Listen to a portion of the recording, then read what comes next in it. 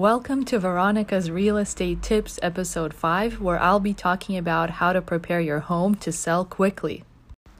First up are repairs and remodels, which are always great to consider unless you're in a crazy seller's market like we are right now, where homes are selling with unprofessional pictures and no staging, no remodels, fixer-upper. Then you're in luck. If it's an extreme seller's advantage, you're in luck. You really don't have to do much. You just put your house out there and it sells on its own.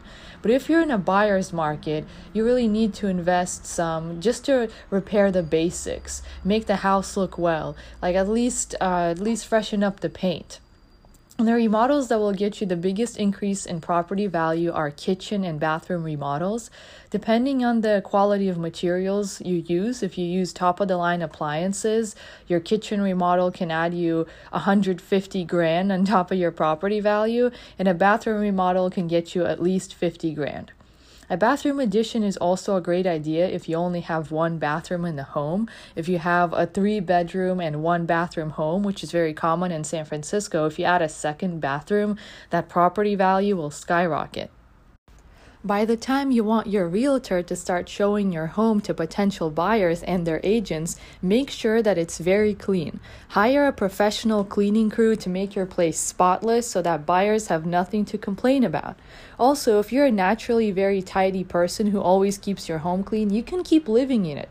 But if you're someone who tends to make a mess, I suggest that you find somewhere to rent, hire that cleaning crew, and keep your place tidy. Staging is a big but very necessary expense nowadays because it helps buyers imagine how they would live in the home. You would think that it's not a big deal to just leave the place unfurnished, but you'd be surprised by how confused buyers become when they come into an empty house. They just can't imagine what it would be like to live there without furniture. So yes, staging sells, and to find the right stager, ask your real estate agent. They should have 2 or 3 great recommendations to give you based on your property type. In San Francisco, we have all kinds of homes, from classic Victorians to industrial lofts to modern homes to Eichlers, and it's important to find the right kind of stager who has worked with your property type, who can really use the right furniture to create the right vibe and attract the right buyer. Last but not least, setting the realtor's commission. In a buyer's market, to attract buyer's agents and their clients, you'd want to set the buyer's commission a bit higher than the seller's. So your listing agent's commission could be 2.5%, because typically the listing agent's commission is between 2.5% to 3%. In a buyer's market, you would keep the listing agent's commission at 2.5% and set the buyer's agent's commission to 3%, so that they would have more interest to show your property to their clients. In an extreme seller's advantage market, you might want to give your seller's agent, your listing agent, more commission, 3%, if your property is tough to sell.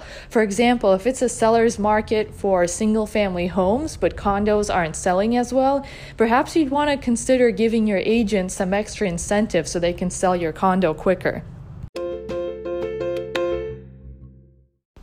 Thank you for listening to the latest episode of Veronica's Real Estate Tips. I hope I've given you something to think about.